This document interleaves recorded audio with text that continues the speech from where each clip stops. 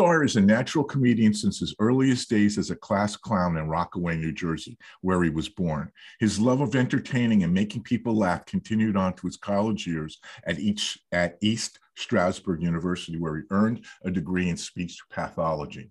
And I think I need a speech pathologist right now. It was at East Stroudsburg he discovered the nearby hotels in the Pocono Mountains. So he got an act together and began to perform his stand-up routine with tremendous audience response at those resorts. He drew upon his heritage, on his childhood experiences and family life for most of his material. His humor is universal. Rick says, if you work clean, you can work anywhere. Rick's warmth and charisma on stage have enabled him to make audiences laugh across the country for over 40 years.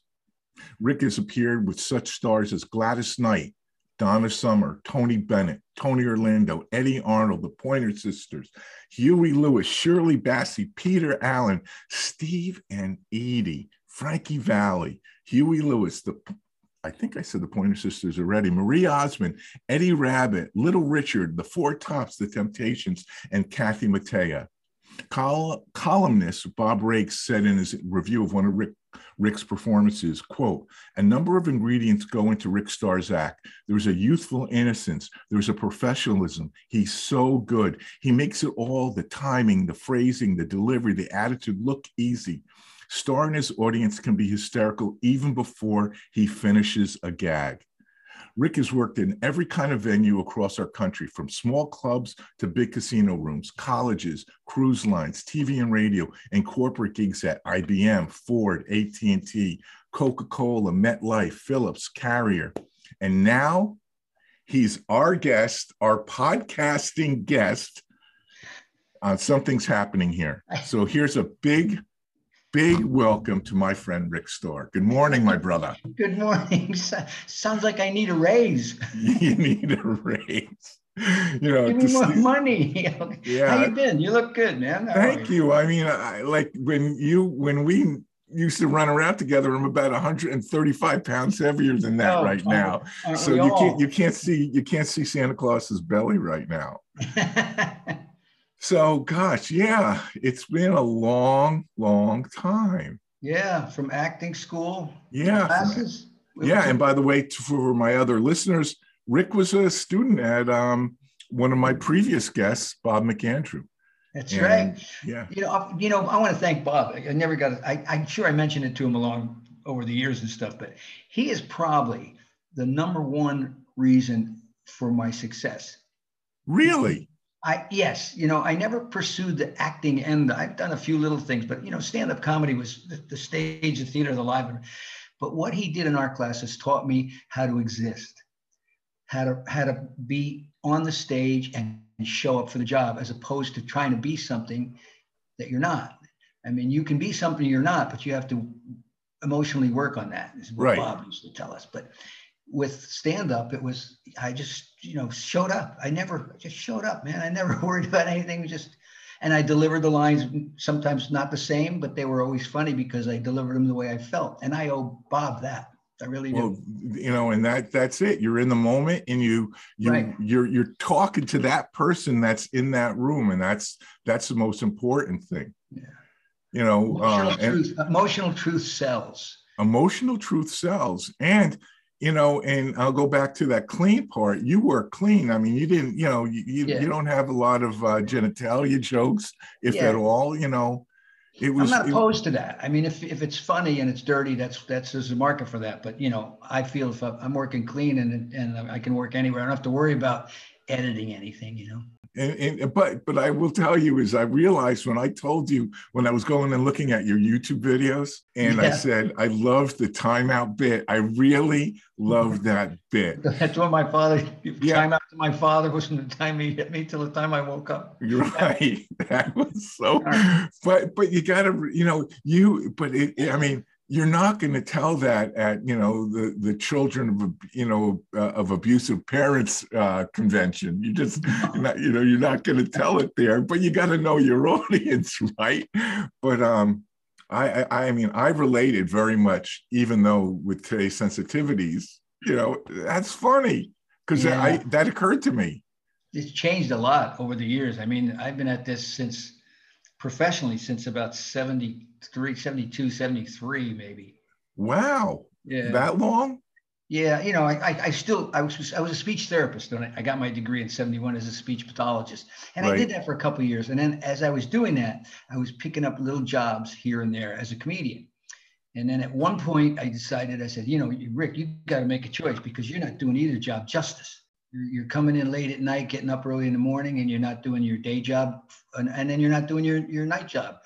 I wasn't working that much, but I was getting some work, and the more work I got, and then finally I said I just got to bail out, and I retired from the speech pathology, and I dove into showbiz full time. I mean, I picked up some time the first couple of years. I say, Sure. but I've been on just doing comedy since probably 74. 74. And Yeah. that was primarily in the Poconos you were working? That's where I started. Those hotels in the Poconos. There were tons back then. There's nothing now, but there were tons back then. There was probably 20, 30 hotels that I could be home the same night. I'll call it the Gentile Borscht Belt, Yeah, right? yeah, definitely. And you can go to the Catskills today and there's nothing. Right. There's zero. And it's a goddamn shame. Yeah, I worked all those hotels up there in the Catskills, and I could still be home. An hour and a half drive to the Catskills. Right. Those were next door. I stop at the local bar after the show, and then I'd go home. But the Catskills, I did show up there, and I'd probably be home by 12:30, 1 o'clock. And I'd drive up there two days a week, 3 days a week, and then a couple of days at the Poconos, and I was home. I felt like Danny Thomas in that TV show he had where he went to the club every day, and every night he came home. But I remember the first time somebody said to me, "You got to travel." Oh yeah, it was a cruise ship. Somebody said, "Oh, you got to travel. You're going to be away for like a couple of weeks." And I went, "No, I can't do that." I was so used to being home and working. Once the traveling started, boy, then it got to be hard. It really did. I mean, the planes and trains and automobiles and it was just it got to be a real grind, well, I in my job as in sales, I traveled for 40 years and it was a grind. And people think, "Oh, you went to all these places." I said, "Yeah, but getting on a plane is like getting on a bus." I mean, it is. And I can't imagine today what it's like. I mean, I can't imagine that, if I don't ever get on another plane again, I've been blessed. My wife and I, we've been around the world a couple of times. I always tell people, they say, "Well, where have you been around the world?" I said, "Well, I'll tell you what, I've been to Gandhi's house." There you go. So top that.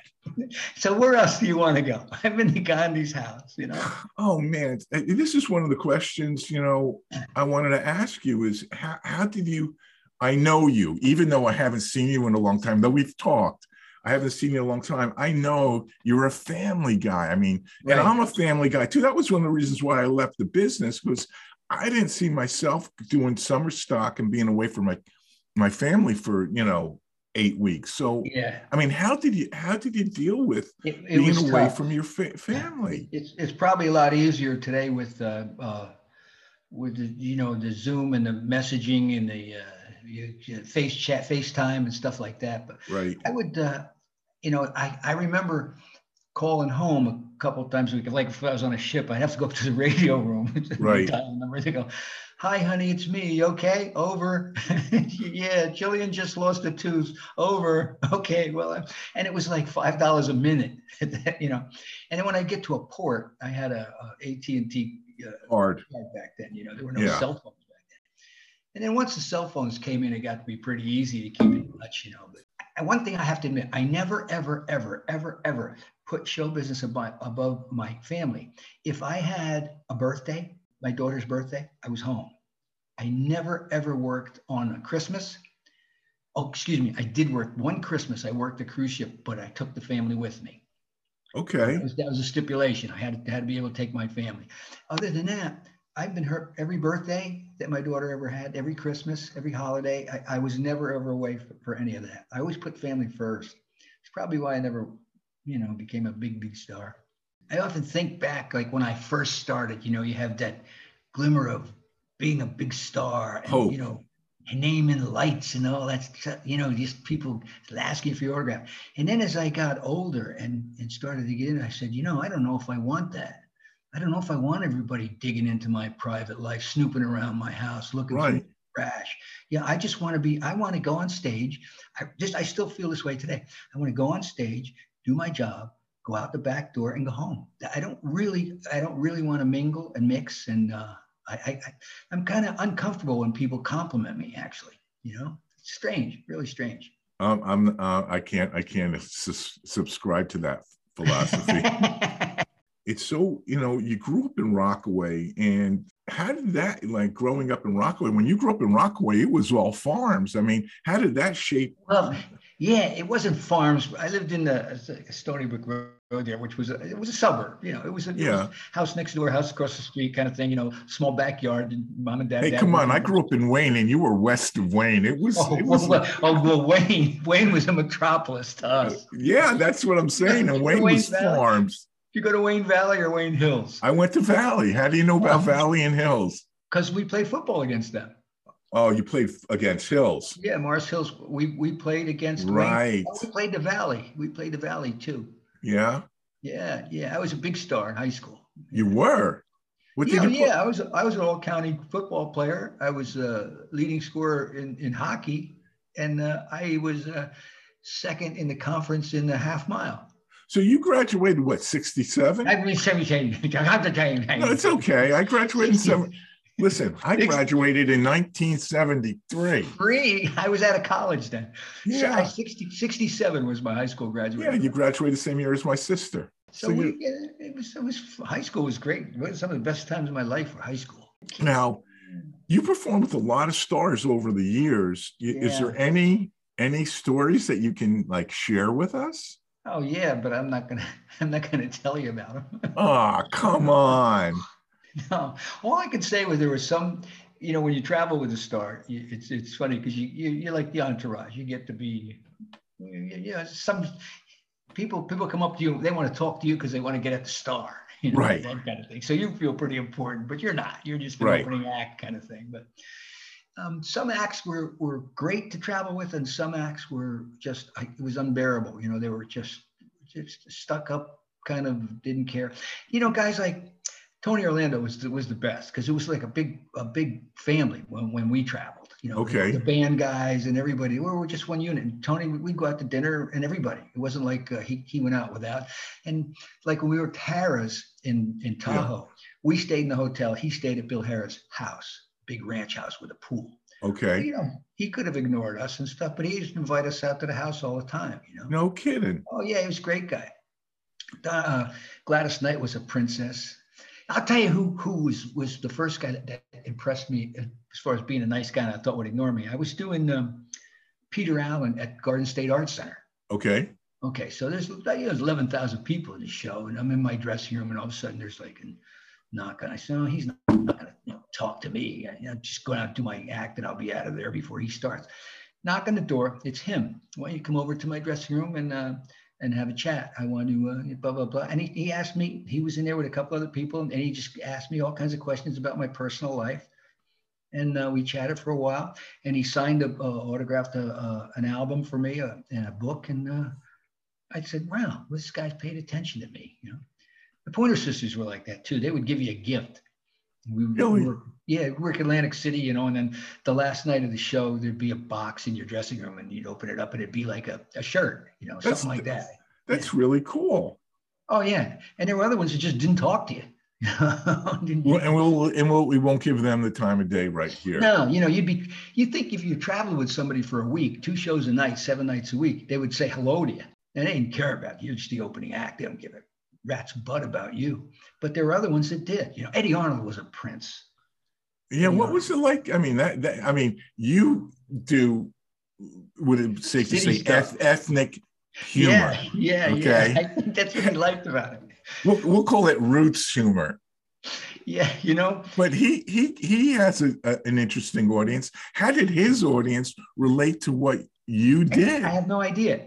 Truth sells. Harlan, truth sells, right? And I was just truthful. I was just, a city kind of kid talking about my Italian parents, and it might not have been one Italian in the audience, They know Pizza Hut. That's about it. Yeah, that's about as Italian as they get. But he was just a sweetheart of a guy. Always concerned about. I'll tell you what kind of guy he was. We're doing rehearsal, sound checks and stuff, my sound check, and he's doing his like that. And he had a monitor that was in front of him, at his feet, and he was above the audience. And he told the stage guy, he goes, "You got to move this monitor." And the stage guy says, "Why? You're not going to be able to hear yourself." He says, "Well, if you leave it there, these people here aren't going to be able to see me. So you got to move it." So he made the sound guy move something technically that would make his job harder so somebody could see him. I mean, that's the kind of guy he was. And that tells you about what stardom is to different people. Some people don't, they turn their back on the audience. Yeah, he would invite you to dinner. You'd always after the show, you had a great meet and greet. You always had to go to his meet and greets, and which was great, And I still remember working in Owensboro, Kentucky with him, and we had a meet and greet. And after the show, there's cocktails and people mingling around. And this old lady, elderly lady, comes up to me and she goes, "Boy, son, I really did enjoy your skit." It was a skit, Oh yeah, thanks a lot. Thank you very much. I did enjoy your skit. So from then on, it wasn't a performance or a show; it was a skit. Because she was waiting to get to see, Eddie. But you've also worked in corporate gigs too, And what was that? What was that like for you? Back then they were big. It was big money. Big jobs. I mean, and you'd work like I did IBM and MetLife. These are at sales meetings, or these are? I mean, what kind of events? Yeah, convention. When they had conventions, when the salespeople had big conventions, there was always entertainment. And I remember, I think I was doing one with Marie Osmond. It might have been MetLife. The speaker was after dinner. There's 1,000 people, and after the dinner, the speak up and they're doing their promos and giving out their awards kind of thing. And blah, blah, blah, and it goes on and on and on and on and on. And then he said, now we're going to bring out the comedian. And a couple of people, this is what it was. It was an Optimist Club. That's what it was. It was an Optimist Club. And these people started to get up. They've been sitting there for an hour and then they're going to sit again. They started to get up and walk out. And I walked out. I went, "Come on, you're supposed to be optimists." And they turned it up and sat back down. My goodness. I mean, you work cruise lines too. I mean, that had to be tough too. Yeah, well, I was working clean. I didn't have to worry about anything. No. My biggest problem is people taking advantage of your time. I can stay on stage for an hour and 10 and be no sweat, no sweat. I could do that easy. Sometimes they say, "Oh, we want you to do 2 45-minute shows." Well, it's not 2:45. It's not an hour and a half's worth of material because you need two openings, 2 middles, 2 closing. So it turns out to be like almost 2 hours worth of material. But they don't care. They want time. And I just remember some guy saying to me, "You want something exorbitant, like I had to stay up there for an hour and 45 minutes or something like that." And he says, "Can you do that?" And I just looked at him. I said, "I can do it, but it ain't gonna be good." And what did he say? And I said, "Well, what can you do?" I says, "You want to be happy with me, and you want the audience to be happy? I'll give you an hour and 10. I said, "Anything over that is going to be a waste of time. I'm going to be fumbling and stalling and hemming and hawing just to do your time rather than trying to be funny, And then you start saying, "Where you from, honey?" And all that kind of stuff. Yeah. So where'd you get that shirt, son? There's a lot of comics that you've in your generation. I mean, who was a comic that you really enjoyed watching or working with or being in the club with? I'll tell you, there was a couple guys back then. I always liked Richard Pryor. Everybody says that. I always liked Richard Pryor because he was honest. He was just talking about his life, basically. But there was craft to it. I mean, it didn't. I mean, he wrote that stuff. Right, but it seemed like he was just discussing, even when he got fried there, he was just discussing it. But it was funny. He could make it funny. He was one of my big. I'm trying to think of back then. Nowadays, anybody who nowadays there's guys. I like Kevin Hart now. I like Kevin Hart too. He's hysterical to me. Kevin Hart is Bobby Collins. I love Bobby Collins. Now you know Bobby Collins, right? Yeah, I've known him since the old New York days. Oh my gosh. Down to earth sweetheart of a guy, man. He's really just a super guy, real family man too. That's On cool. the inside. On the inside, yeah, on the outside. On the Yeah. inside. Yeah. I just saw him a couple of weeks ago. He Yeah. says, "Yeah, I went up to a club he was working down here in Fort Myers or above Fort Myers, and I went in. We chatted for a little while, had a little dinner, and he goes up and he works. And when he got done, I looked at him. I says, you know, you're probably the number one reason that I'm retiring." And he goes, "What's that? Well, why is that?" I says, "Because I'm looking at you." I said, "I could never be as funny as you." He's a pretty funny guy.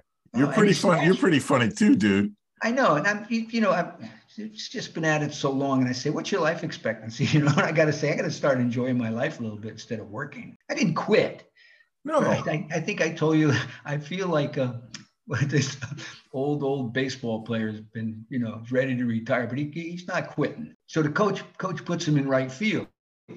You know, he's out there. Don't worry. He'll get to the ball. Don't worry. He'll get there. Yeah, if the ball is hit to me, I'll catch it. So let me guess. But I ain't running for it. Now, let me guess. You are a Yankee fan. I was. No, I'm a Philly fan now. You're a Philly fan now. Yeah, and I'll tell you why. It's a great story. My father was the most. I got two stories to tell you now. My father was the most diehard Yankee fan you could ever imagine. He lived and died with the Yankees. Okay, so we're like 5, 6 years old. He takes my brother to Yankee Stadium. We're sitting in the bleachers, and Mickey Mantle gets up, and he was like a rookie back then. And he gets up and hits a home run to right field. And my father says, "You watch this kid. He's going to be one of the best ball players the Yankees ever seen." I said, "Okay." Gets up 3 innings later, boom, home run to left field. My father gets up, he starts cheering. He says, "I'm telling you, watch this guy. He's going to be the greatest ball player the Yankees ever had." 3 innings later, gets up again, strikes out. Okay. My father stands up. "You couldn't hit a bull in the ass with a bass fiddle."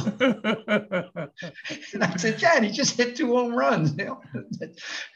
Okay, but I got sidetracked. Something else about that. Oh, Yanko. So here's how I became a Philly fan.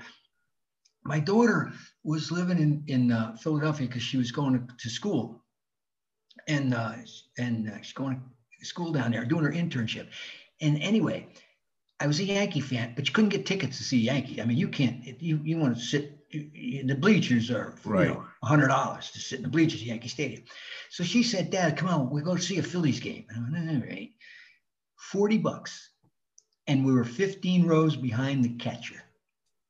And I said, "This is a ballpark for a fan, not Yankee Stadium. They're all corporate seats. Right. You can't even get those seats." And I sat there, and then I looked at the Phillies. And I said, "This is a real working man's team, and they're all hustlers and working." And so I became a Philly fan after that. Yeah, my sister became a Philly fan after never rooting for either the Yankees or the Mets. By the way, she lives down there. She lives in Havertown. It's a good town. I love Philadelphia. Yeah, you can't make a left-hand turn in Philly because it's no left-hand turn. Got to make 3 rights to get back to where you. Yeah, I don't start me on driving around Philadelphia, man. Next thing you know, you don't know where you are. Well, there was Philly. I was working Palumbo's with at that time Jerry Vale, and I was staying in Philly like this. My mother's favorite singer, Jerry Vale. Yeah, great guy. But I was working with him in Philly at the time, and at Palumbo's, which is Italian, but like this. So after the show, I pull up my car to the front of the doorman's there, and I said, I'm going to go inside. I need to pick up my jacket or whatever it was. I said, "Can you watch my car?" He goes, "Ain't nobody going to touch this car in this block." Just like that, Didn't even have to lock it up. That was a great place to work, Palumbo's, too. I worked there with a bunch of stars. Bobby Rydell, Jerry Vale, Sergio Franchi. Sergio Franchi. I used to watch him on Ed Sullivan. Yeah. Jeez, I'm giving you how old I am. And the crowd would go wild when he'd come on. We talk about all the good things, right? But bombing and heckling are hazards of your art form. How'd you deal with an unruly crowd? Well, my humor My style is so self-effacing that I never really got bad hecklers. I never really got that bad hecklers, but there was a couple of them that were just, and the women are the worst. You can't tell them to go F yourself. You know, because it's a woman. Right. Then the crowd's going to hate you. But there was this big, and I won't say heavy set, but I'm going to say heavy set. She's in the front row of this hotel. Thick. Thick. in the Poconos. Now it's an off night. So it's her and maybe 15 other people in a room that seats 300. Ooh. So it's a struggle to begin with. And she starts talking to me and heckling me like this. So I started to be nice to her. You try to get her on my side. You know, honey, what do you want to talk like that? Like this. And she said something like, oh, she turned to the other people. This is what she turned to the other people. And she was, look, he's trying to be nice to me now because he's dying up there. And that just set me off. I looked at her and says, I'm not trying to be nice to you, you fat freaking pig. Have another piece of cheesecake. See if I give a shit. Wait, now, what did the management say after that? The next day, I got a phone call the next day. You know, oh no, I called him. That's what it was. I called him, Tony Ford, at this time. I called him. I said, Tony, and all he said was, I heard. That was it. She was probably the worst heckler I ever had. I just wanted to shoot her, you know, but you can't shoot them. So what are you going to do?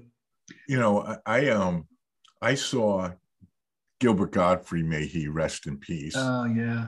He passed away yesterday. Yep. But I saw him up at the Neville. Oh, wow. And he bombed. It was 1988. My father was giving my mother a 60th birthday present. So we had me and my brothers and sisters, and there were 5 of us, and my cousins, and it was like this big family weekend. And the act was Gilbert, and we all knew him. All the younger people knew him. Yeah, and so he this is not his crowd. So we go Friday night. We go in to see him, and he is bombing on a level that, you know, when I saw him in the clubs, he would just kill. And he was like, he started like bombing, and old Jewish people were getting up saying, you stink, you son of a bitch. And he started yelling at them. Right. They started yelling at the people, were just screaming at him. I mean, I survived the concentration camps for this. No way. And they were getting up and they were leaving. It was terrible. It was like unbelievable. And we were in the back where a whole family was, and we were laughing. Tears were coming. But he never backed down. He was absolutely fearless. All you got to do is keep thinking about the check, and then he'll stand up. He just kept going. He did not stop.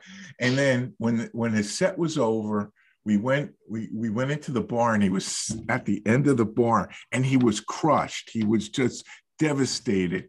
And you know, we just said, hey man, that was like the bravest effing thing we have ever seen in our lives. And he got fired. Next night he was not there, and they brought in Pat Cooper, who friggin' killed, matching your audience to your comic. You know, I mean, he knew how. I mean, he knew how to work an audience, especially one that was looking for somebody to make him laugh.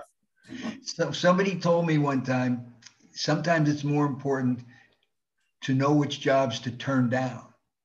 Yes. As it is to take a job, you know. And, you know that's true in regular life. I mean, there are jobs. Hey, you're not right for that job. You know, Steve, Bob, you know, Alan, Susie. Don't.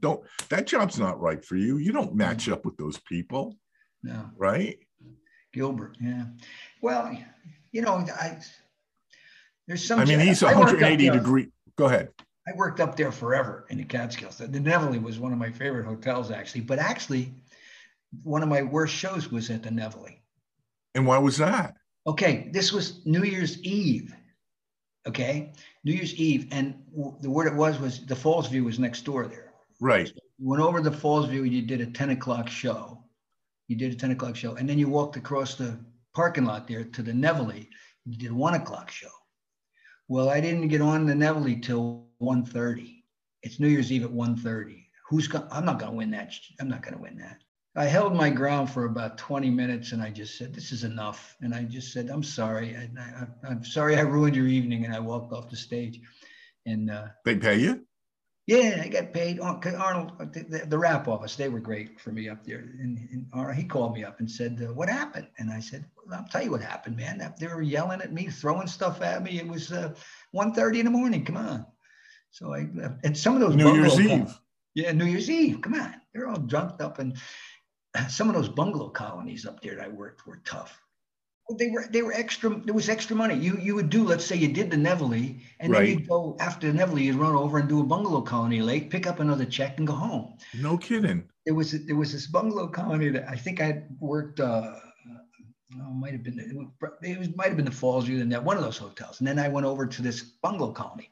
Now I don't want to mention the name of this bungalow colony, but it was an ideal bungalow colony. Okay. All right, so. I'm up there, and it's by the time I get there, it's 1 o'clock, and there's a singer on there, an old singer with a tape recorder, and he was I'm going to do a song by Engelbert, and he would hit the button on the tape recorder that was on a stool, and then it would be Sinatra. So he says, oh, wait, that's Sinatra, and then he would stop, rewind the tape. I'm going, oh my God.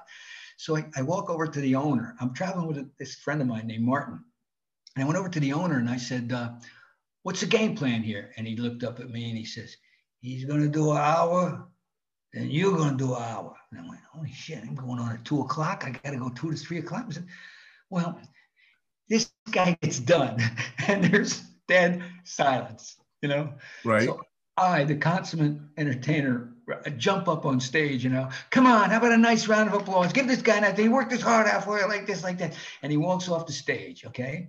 And I grab the microphone and I start to talk. And as I'm talking, he walks back out of the stage, grabs the mic out of my hand and goes, that's mine, and walks off the stage with it. He took the mic? Yeah, took the mic out of my hand and says, that's mine. And he walked off the stage with it. So now I'm stuck up there. So I start, and the stagehand came back and gave me another microphone. Now, when I tell you I'm dying, I'm not getting crickets. I'm not getting a cricket. I mean, it was dead. The worst show I've ever done in my life.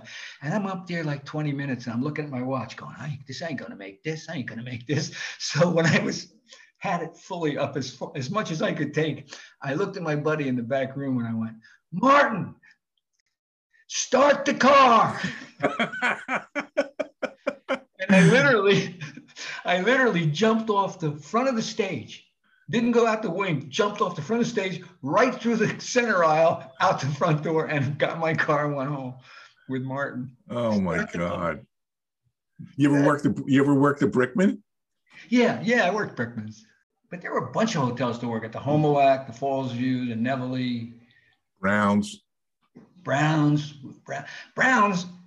They locked the gate. The one that worked like it was a holiday. They had to, if you were in you couldn't leave the hotel because they closed the gates and nobody could come in or out after a certain time. And I went, whoa, wait a minute. So the guy's stage manager says to me, park your car on the other side of the fence. And then you can leave.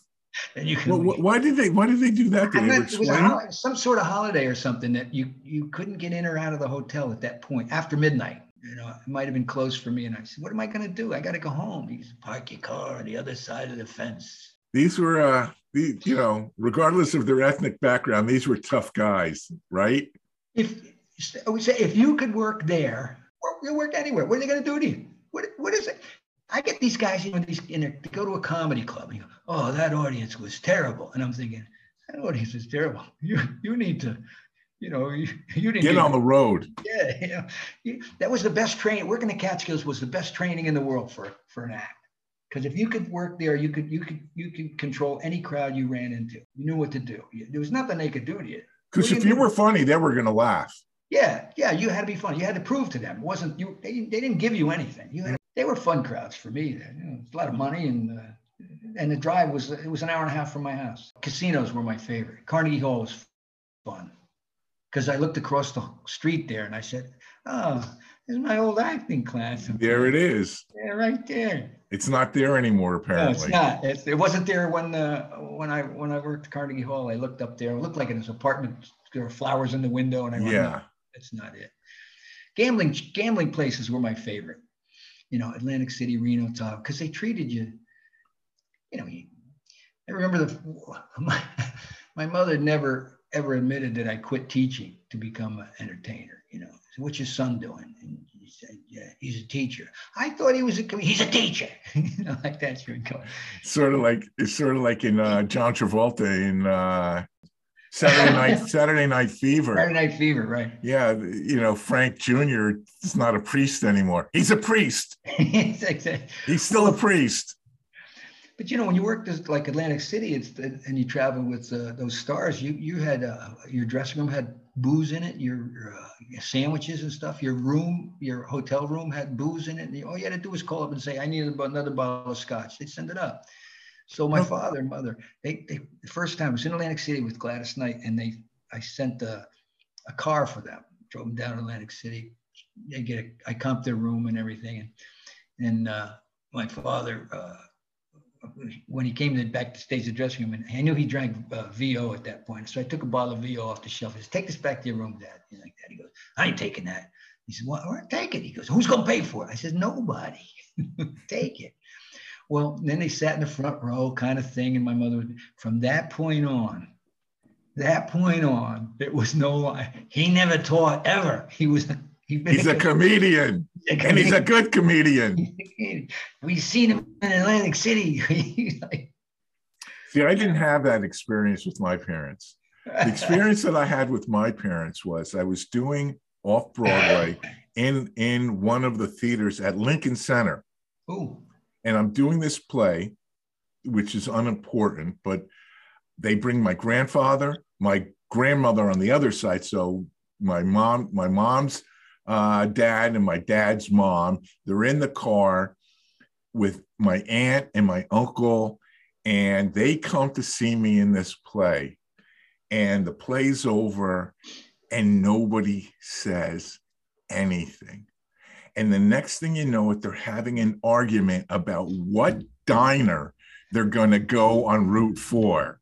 Like, no, I don't want to go to that diner. That guy owes me money. We're not going to, you know. And I was like, so I was sitting next to my grandfather in the back seat, and I said, Pop, what you think? He goes, which one were you? I lost the audience. I did not have that experience with my parents. Sometimes it's really tough to impress your parents. Well, when I got married, my father-in-law would ask my wife, what's he do for a living? He said, oh, he's a comedian, Dad. Well, what's he do? Comedian. But he does something. No, he's a comedian. Yeah. It was tough for people, the older people like that, to think, actually, that didn't know anybody in the entertainment field, to think that you could make a living. They always thought you had to be a big star. Even the travel, they never realized what the travel was like.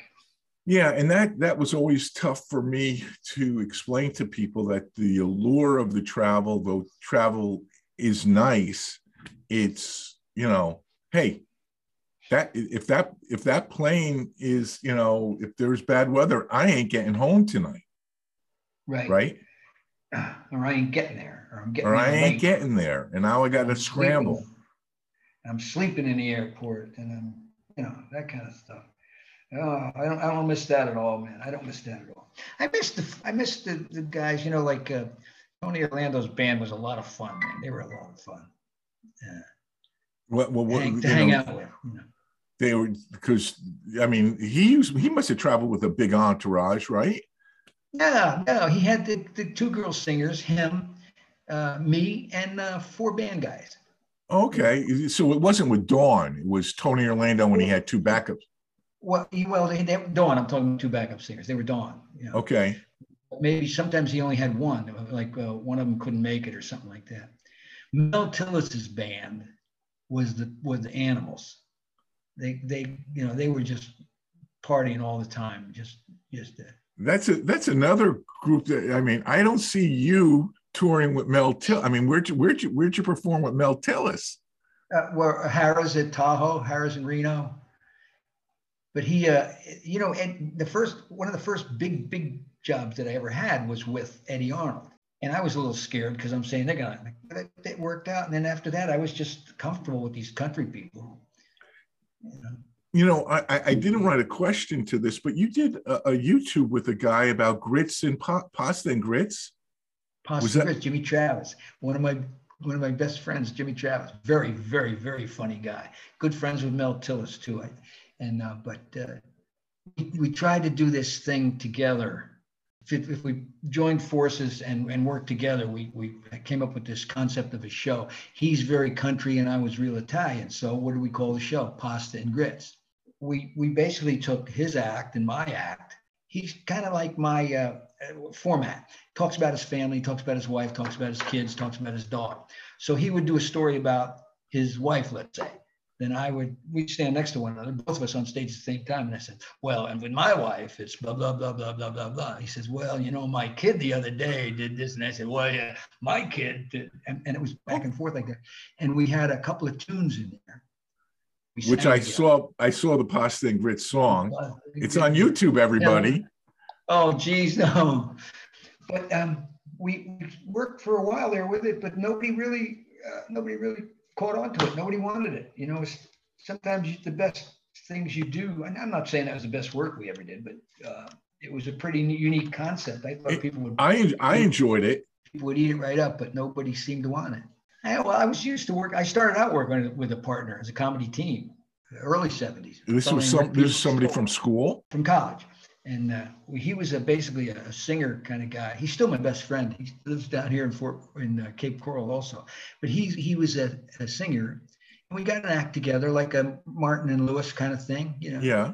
And we were working we worked quite a bit together. And then he was the music end of it. He wanted to write. So he decided to leave the group, us two, and go to Nashville and become a songwriter. And he did. He wrote a couple of hits. Fool Heart, Tanya, off the top of my head, Fool Heart, Tanya Tucker, Memories of Old San Antone, Randy Travis. He did a couple of tunes like that. And he left Nashville, came back to the Poconos, and we're still drinking buddies, But we were a comedy team together. Why don't you give him a shout out? What's his name? Shout out. Rick Peoples. Rick Peoples. Rick Peoples. Rick Peoples. Peoples. Okay. I just talked to him this morning, actually. So right about now, Rick and I started having some internet connection problems. So it got a little choppy. We were talking about family. So this is where we come in and Rick's talking about his marriage and his family life in relation to his career. So if there seems to be a continuity issue, that's on me. 45 years I was married. I always tell her it's like being born in captivity. That's got to go over. She gets, don't that again. You got to stop telling that. Yeah. I'm pretty proud of my daughter, Jillian, and my grandson, Giovanni. Now you call him Gio? Call him Gio. Giovanni Valise. A beautiful name, isn't it? Yes. Giovanni Valise. In English, that's Johnny Suitcase. Johnny Suitcase. That is so great. Gorgeous kid. Very funny. Very funny. How old is he? He was 5. He's 5 today. Happy birthday, Gio. Hey. Johnny Suitcase. Hey, Johnny Suitcase. My daughter actually is very funny. Oh, she's hysterical. I mean, her sense of humor is Does she think about performing? No, she did years and years and years ago. But I remember she was like 5 years old. And she's at the breakfast table getting ready to go to school, and she's eating her cereal, it's half asleep. I'm going to New York for class, probably. And she goes, well, what are you doing? And I go, I'm going to New York. I got class today. I got to audition after that. I said, oh, okay. Blah, blah. And I go out the door. I realize I forgot my sunglasses. So I turn around, up the steps, back in the house, up the steps, into the kitchen. She looks up and goes, how'd you do? That's great. At 5 years old, I thought that was pretty funny. I want to thank you. For what? For being my friend and being my guest. And I always we're in communication there for a long time. There, once in a while touch base. Right. I always enjoyed your company, and I always enjoyed, talking with you. And Same here, man. Are you have now? You're semi. We'll say we're both semi-retired. right. So, I mean, do you have any gigs coming up, anytime soon? I just did one last week. Yeah. When I'm down here, what's pretty fruitful down here for me are the condominium complexes. Right, like the villages. The village. Oh, I just did two up in the villages. Yeah, You got? 500 Did you people. wear a mask? Because they're not vaccinated in that friggin' joint. He got other problems too, sexually transmitted things. Oh my, really? Oh yeah, one of the highest concentrations in the country. No kidding. Oh yeah. Okay, so I think I'm gonna stay away from the villages. They're hip. They're Yeah. hip. They may be older, but how old can they be? They might, a little older than me, maybe. Right. But they're hip. So you play the West Coast? You ever go down to Miami or anything like that? Oh, yeah. I worked a bunch of those. I did a few last year, not last year because it was a pandemic, with Johnny Patillo and Little Anthony. Remember Little Anthony Imperials? Yeah, the Imperials. Him down there. It's a whole different crowd, East Coast and West Coast. Well, you're talking about Jew and Gentile. Let's Well, and not so much. Yeah, that, but it's also Spanish. Well, too. the East Coast is a lot of New York. So you get New York, New Jersey, East Coast people living on that side, and on the West side, they're all Minnesota, Wisconsin, Ohio, Chicago, that kind of stuff. Yeah, so it's a different kind of crowd. But I do the same stuff, and I love working over there. It's those places on the East Coast. They're a lot of fun. They're a lot of fun. Is that where you usually caught the cruise ships out of, like, Fort Lauderdale in Miami? Yeah, Fort Lauderdale, Miami, New York, anywhere in the world. I've been around the world 4 times with cruises. You didn't go from New York and then took the transatlantic? You did that too? I've done 2 or 3 transatlantics. You're just looking around and all you see is blue for days, like a week, 7 days. You see. Just remember, your old man, when he was on one of those boats, was thinking about, let's look for submarines. So just remember. Right. Just all around blue, nothing but blue. So good source of work for me, the cruise industry. Those now, when you performed, I always want to ask the performers, did you stay on the level that employees were on, or they gave you a regular stateroom? It could be anything from a suite with a balcony, to a regular room but it always had a window, always had a porthole or a window. Cruise ships met a lot of great people. There was a lot of fun times, but I still prefer casinos. I mean, and those days are gone. The days when you would hook up with a Tony Orlando, Gladys Snyder, Pointer Sisters, or somebody, and you went to a casino, you worked 2 shows a night, 7 nights a week, and then you moved on. Those days are gone. They come in now. Is that because of the pandemic or the audience changed? Just and money, financial. They come in for Friday, 1 show Friday, 2 shows Saturday, nothing during the week. Nothing. And who needs an opening act? What do I need an opening act? Why am I paying him for? We don't need him. They don't come to see him. Right, because the casino's not paying you. The act is paying you. Sometimes either one or the other. Most of the time it was the casino, but But did you play the lounges too when you were in Tahoe or Reno? Or no, never did the smaller lounges. I'd go in there after work. Right, to watch a guy. Oh man, and there were people in there, but Tower Power. I remember after the show with Tony, we'd go into the lounge there, and it was like Tower Power be playing in the lounge. Yeah, the Paul Revere and the Raiders be playing in the lounge. You'd say, "Wow, what are they doing?" Hey, the lounges were packed. Now those lounges are discos. When I remember with Tony Orlando, he had at Harris, and we stayed in the hotel. He had 2 cars available to him. He had a Rolls Royce and he had a Cadillac that he had at his disposal.